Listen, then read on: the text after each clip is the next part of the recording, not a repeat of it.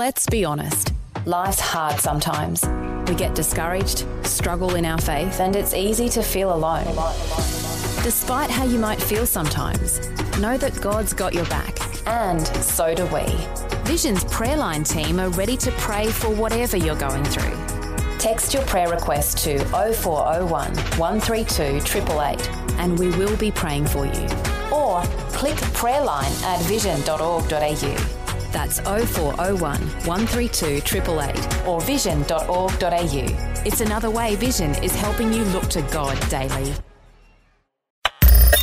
Audio on demand from Vision Christian Media. Today with Jeff Vines. We are taking the gospel to the world. Pastor, apologist, and Bible teacher. Bringing people far from God near to God. We believe in one truth that will be delivered in love and compassion, connecting every one person to all that God has promised them. You make me wanna dance and sing with every single breath I breathe. I will bring this offering. You are my wonder, you with the wonder. Today with Jeff Vines. Hello and welcome to Today with Jeff Vines. Today, Pastor Jeff is starting a new series, The Story. He's stepping through the whole Bible, from the creation story in Genesis to the book of Revelation. In this episode, he speaks about the creation of the world and explains how we are at the centre of God's world, that we are the reason He created all things. Join me over the coming weeks for this epic journey through the Bible. But for now, let's kick off in Genesis. Here's Pastor Jeff.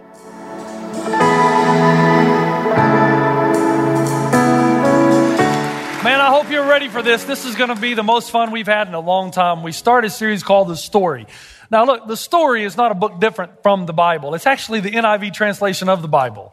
That's what's inside this story. But it's a collection of the major narratives, the narratives that are so cohesive and coherent that it helps you understand how every story that you know in the Bible ultimately is related to the bigger story. And so you might know the story of the Ten Commandments or Noah and the Ark. You might know Gideon's battle with the Midianites. But this is a series that will help take you through the major narratives of the Bible in order for you to see how they're all correlated and connected, that you might see God's overarching story as discovered in Scripture. And that's why it's so exciting. We get to go through the major narratives. It's going to be fun. We start with the book of Genesis, and that's a great place to start. Here's how I want to get you thinking, though, along the way. This will do wonders for us, I think. There's a piece of music I want you to hear, so I'm going to ask the guys to gear it up. Here's the music. If you know it, shout it out, identify it. Johann Pachelbel's Canon in D, right? You got it? You guys all knew that, right? Okay. We're going to this is one of the most beautiful pieces of music ever written. You're going to hear it all the time. But the entire song really is structured on 8 basic notes running to the bass line.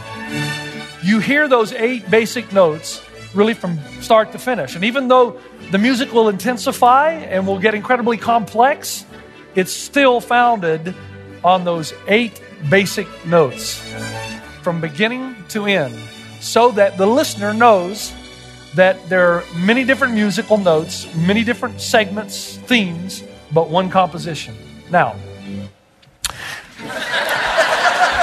that's how the Bible is, and that's why it's a good start.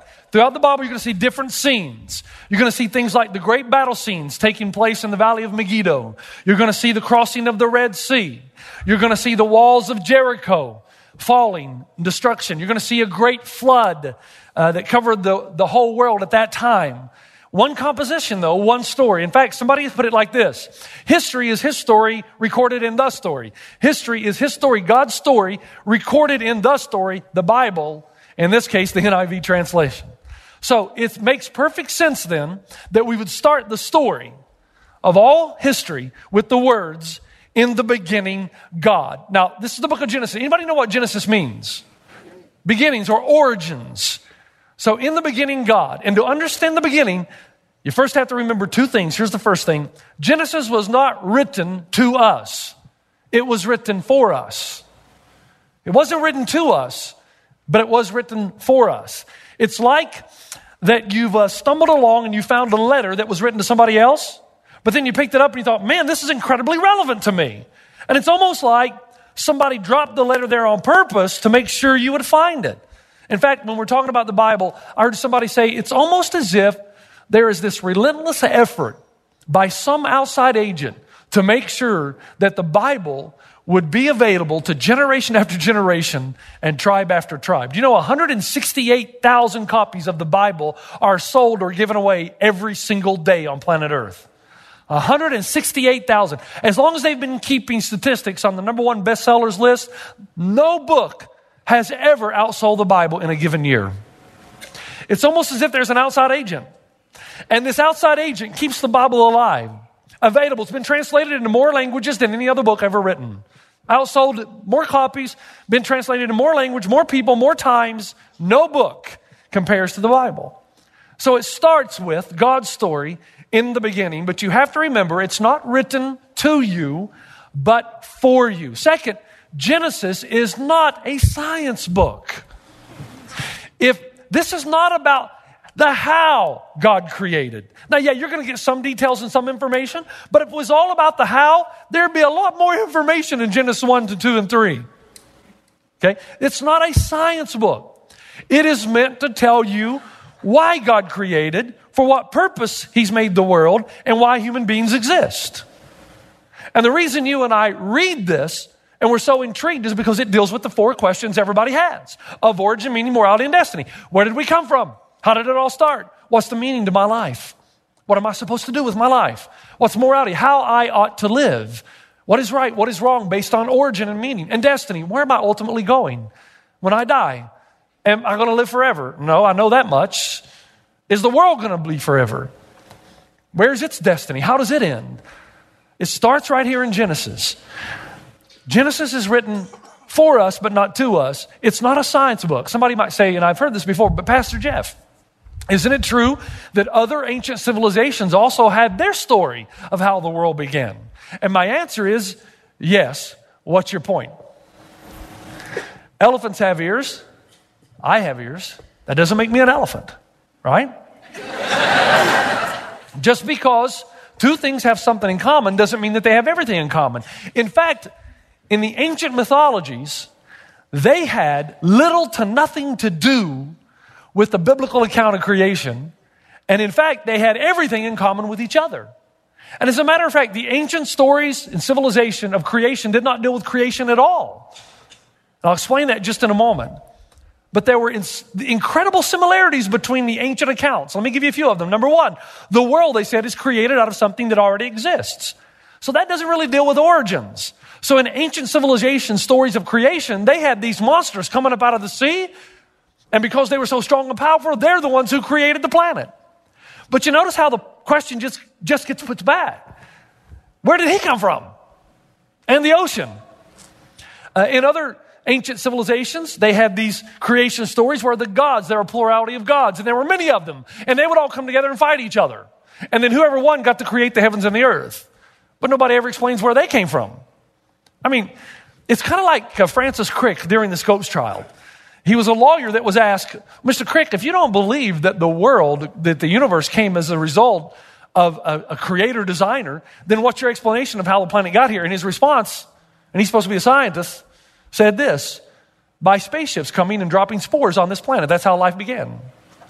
But do you notice again, that really doesn't deal with the question of origin, does it? Because where did the spaceship come from? And the aliens who were riding it, and their planets on which they live. No ancient creation story deals with origins. It just deals with what happens and after somebody else got here. The world is created out of something that already exists. Number two, quickly, the gods did not really look much like gods in the ancient creation stories. Their gods didn't get along. They were constantly fighting. It was like sibling rivalries. They even struggled with morality. They needed the humans to help them determine what right and wrong was. And they used the humans as kind of gophers to go get food and water. Now, I'm not that smart, but this is just a good guess. Man, if you're a god and you need humans to find you food and water, you're not very godly. Three, this is the commonalities now in the ancient creation stories.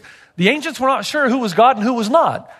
They automatically worshiped the sun and personified the sun and worshiped the sun. In fact, the sun, the moon, the stars, and all the planets. Because they were out there and unexplainable, and there's so much that was unknown, anything that was unexplainable or unknown, they called gods. And so in their mind, they worshiped the sun and the moon because they seemed to control everything. Day, night, rain, cold, the tides, growth, stagnation, and in some ways, life and death itself. But a major part, the consistency in the ancient creation mythologies, the consistent part was this, that all the gods ultimately were fighting against these mythological creatures that were strange, weird, if not just downright eerie, referred to as the chaos monsters. And so the creation myths out of the ancient world all came about out of the context of how the gods defeated the chaos monsters and pushed them back so humans could live on the earth. Now, in these original stories, humanity is just an afterthought. There's no divine purposes behind the universe at all. It's all about the gods and their struggle against the chaos monsters. So understand, just because two things have something in common doesn't mean they have everything in common. And doesn't mean they're one and the same thing. Because then you come to Genesis. Now, Genesis seems to be God's word to man to clear up the confusion about creation. Now, I got a couple of hard questions for you. And those of you who've been in church for a long time, I think you're going to be surprised. Who wrote the book of Genesis? Who? Moses. You say, wait. Moses doesn't show up until Exodus. Wait, how did he write the story of creation? I mean, was he there taking notes? Day one, light. Slow down, God. I got to get this. No, because man wasn't created yet. So how does Moses know what to write in Genesis 1?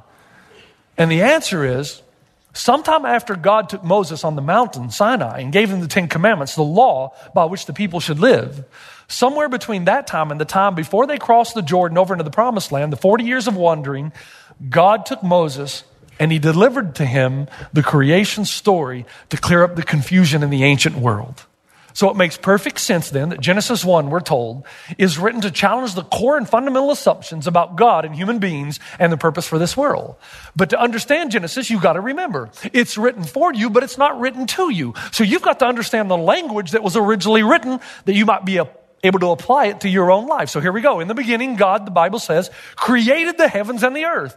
Now to you and I, that says, okay, we've heard that all of our lives. But to the ancient world, they saw that word created, which is the Hebrew word ex nihilo, which means to create out of nothing. They would have heard, they say, wait a minute. You mean there's one God that created everything? And if there's one God that created everything, that's mean he would be sovereign over everything. They understood how a king and kingdom worked. A king who establishes a kingdom is sovereign over that kingdom.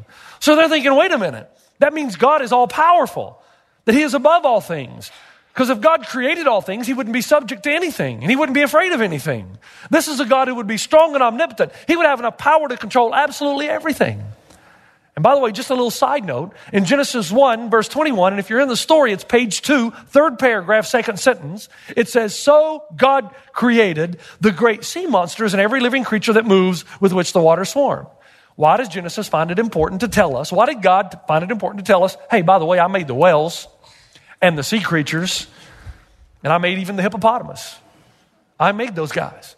Now, why does God find it necessary to tell Moses about that? And here's the reason. Because in the ancient world, these were the animals that were mysterious, they were unknown, and therefore they were worshipped. So the writer in Genesis is trying to write to the people he's writing to make it very clear that even the greatest forces in the universe that you know, the sun, the moon, the stars, the planets, the whales, the sea monsters, all of those God made, which means he rules over them, which means there's no need to be afraid. They were thought up in his mind. I got to tell you, some of the animals I see in the world, I think, what on earth was going through God's mind when he made that? A porcupine? I mean, how do you draw the diagram? What about porcupine, hippopotamus, really ostrich? Those animals? God writes that. But the purpose of Genesis is to remind you that God has his purposes, even though you may not know what they are. And no force in the universe threatens God. God made these animals. These creatures are his pets. He made orca. Okay? He made Shamu. He probably didn't give him the name Shamu, but he made Shamu. He made the shack. In the beginning, God created to the ancient world. It would have meant to them that God was sovereign over everything and whatever he desired would be done. As a matter of fact, The most popular command found in the Old Testament is the word, or the words, are the words, do not be afraid. You find it 366 times in the Old Testament. One for each day of the year and one for leap year. And the reason given that you should not be afraid is, the Bible says, because I am with you. The ancients, when they heard that God created everything out of nothing, they would have known immediately what that meant. We don't have to be afraid. John Ortberg, I don't know if you know him, great preacher, great author. I think I've read everything he's ever written. You may not know that he was at one time, years ago, a pastor of a church that met at Lone Hill, where we have our satellite campus, one of them now. And after that, he went to Chicago with Willow Creek, and now he's in San Francisco. And he said that while he was living in L.A., some friends of his invited him downtown L.A., and they went out to dinner, and then they wanted to go to a bar afterwards. He said, I didn't want to go, but I went, so he went. Now, he's downtown L.A. very late at night in not such a good place. And he said, we walked out, and when we walked out, I looked over to the right-hand side, and there were these two men fighting, but one man was really beating the other man very badly. And he said, I'm a pastor, so I'm not brave. And when I heard that, I think, why did those two things have to go together? But he said, I'm a pastor, I'm not brave. And he said, so I looked at the guy, and I knew I couldn't just go without saying anything. So as a pastor, I said, hey, you there, you stop that. And he said, the man that was beating the other guy stood up, and he looked at me, and there was genuine fear in his eyes, and he started to run away. And he said, I got really brave, and I said, and don't you come back. And he said, then I turned around and bumped into Mongo. Mongo was the 6 feet, 8 inch tall bouncer of the bar. And that guy wasn't looking at me, he was looking past me to Mongo. And John Ortberg says, it's amazing how brave I became when I knew I had a big Mongo standing behind me. And that's the purpose, at least one of the purposes of Genesis, the creation, that God is sovereign over it all, and because he is, there's no need to fear. He doesn't fear anything. Now keep going. Then it says the earth was formless and empty. Those are two Hebrew words, tohu and bohu. Sounds like cartoon characters, don't they? Tohu and bohu. But it's a word, a phrase that means, say with me, shapeless mass. And the writer's getting to something in the ancient world. He's trying to say that God made the stuff from which he makes all things. First he makes the stuff, and then he creates all things. You've heard of the story about the scientists who come to God and say, God, we don't need you anymore. We can do everything you can do. And God patiently listens. He says, we can do miraculous things, and we can even clone human beings. And God said, you can do everything I can do. Scientist says, yes. He says, okay, let's have a little contest. Let's have a man-making contest. And the scientist reaches down to get dirt, and God says, hey, whoa, get your own dirt. See, that's the point. God created the stuff first. That's why the Bible tells you it's formless and void. That he created the stuff first, and then the stuff out of which everything else is made. And then he takes the chaos and brings beauty, pattern, and design into it. And that's the same God that can take the chaos in your life and bring beauty, pattern, and design to it. But there's something else. It says formless and empty, tohu and bohu. To you and I, that doesn't mean a lot. The ancients, it was common classic language for this. If something is tohu and bohu, it does not work. It's ineffective. It's not efficacious, as the theologians would say. Something's wrong. Keep going.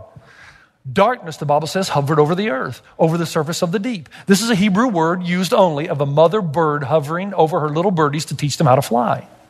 And so the writer is saying, first God created the mass from which everything else would come, and then he hovered over it, hovering over creation to teach it how to be effective, how to work. Now you say, well, in order to know how creation can work and can thrive, we've got to know what the purpose of creation is. And the biblical answer to that is this.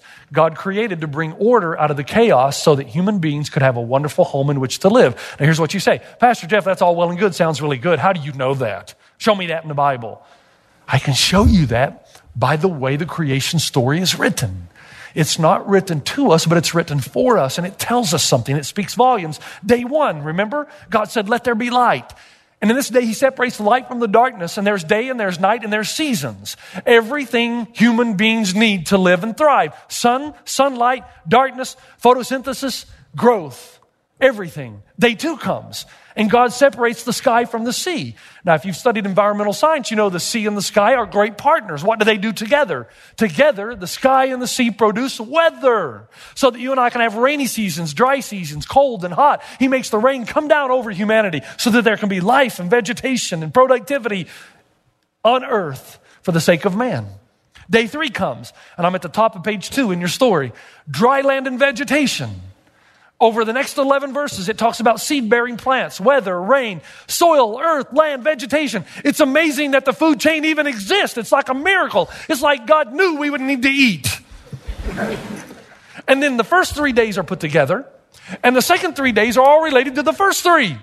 So day 1, God says, I'll make light. Let there be light. But then on day 4, he makes particular lights. The sun, the moon, the stars. Page 2, second paragraph into the 4th line in the story says that God made 2 great lights, the greater light to govern the day and the lesser light to govern the night. Now what's the greater light?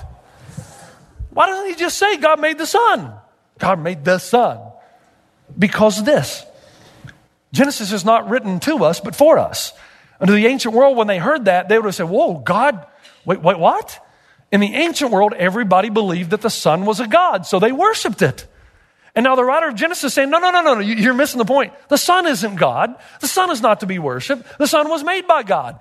He would be sovereign over the sun, so he alone is the one that deserves worship and praise. Now James, and that's going to come a lot later in the story, picks up on that in the New Testament and basically understands what Genesis is communicating, and he says this in a way to encourage us. He says, every good and perfect gift is from above, coming down from the Father of heavenly lights, who does not change like shifting shadows. He says, the same God that made the sun, the moon, the stars, the heavenly lights, God, that God, he's the same one that brings down blessings into your life every single day. And he is not like the weather patterns. He's not shifting and changing. He's the same yesterday, today, and forever. Now, just pause right here for a moment. I got a lot of stuff to cover in a short amount of time. I need your help. I need you to concentrate. It's easy for us to look at ancient civilizations and say, man, they were stupid. I mean, really? Worshiping the sun and the moon and the stars and sea monsters coming out. I mean, come on. I mean, they weren't very smart, were they? Well, I wonder what the ancients would say about us. We worship things that have been created. We worship money. Remember, worship is anything that you trust, serve, and obey. The more money you have, the more you trust in yourself and your own security. You obey money, you're willing to do whatever it tells you to get more of it. You serve it. Whatever changes you have to make in your life to get more money, you're willing to do it. How will you think the ancients would look at us in modern day and say, man, you're stupid, man. Why are you worshiping stuff? Some of us worship success. We think that's how we get our meaning out of life. As long as other people know about us, as long as people are thinking about, as long as people raise us up above everybody else, as long as we have position and power, we think that's what matters. But that's temporary. At best, it's temporary. And people are fickle, man. You can't trust them from one day to the next. What is popular today may not be popular tomorrow. You trust, you serve, you obey other things. So before you take a good look at the ancient world and say, boy, they sure were stupid, I'm not so sure we can do that. We have some of the same habits. And then comes, remember, day 2, where God creates weather, sky, and sea. And then day 5, what does God do? It's connected with day 2. He fills the sky and the sea. He makes birds of the air and fish of the sea. I like that too. Then on day 3, it's about food coming forth on dry land and on the earth. But what happens on day 6? On day 6, God fills up the earth with land and human beings. And it's all related. You say, Jeff, what's the point? You and I struggle with it, but the ancients would have heard it loud and clear that there is a creator God who made everything out of nothing. And he must be a joyful, generous creator, an inventor, a designer, an engineer, bringing all this order and function out of the chaos in the universe so that he could give good gifts to his children. In the creation story in the ancient world, it's about the God struggling with chaos. In the biblical creation story, it's about God making planet Earth for us. He makes the heavens, he makes the earth, and then he fills it with stuff that will cause us to not only survive, but to be able to thrive. And he's incredibly creative as he does it. You've been listening to Today with Jeff Vines. Thanks for joining us. Next time, we'll bring you the rest of this message from Pastor Jeff. In fact, when we're talking about the Bible, I heard somebody say it's almost as if there is this relentless effort by some outside agent to make sure that the Bible would be available to generation after generation and tribe after tribe. Do you know 168,000 copies of the Bible are sold or given away every single day on planet Earth? You can listen to more messages like this. Just search for Today with Jeff Vines wherever you get your podcasts. You make me wanna dance and sing with every single breath I breathe.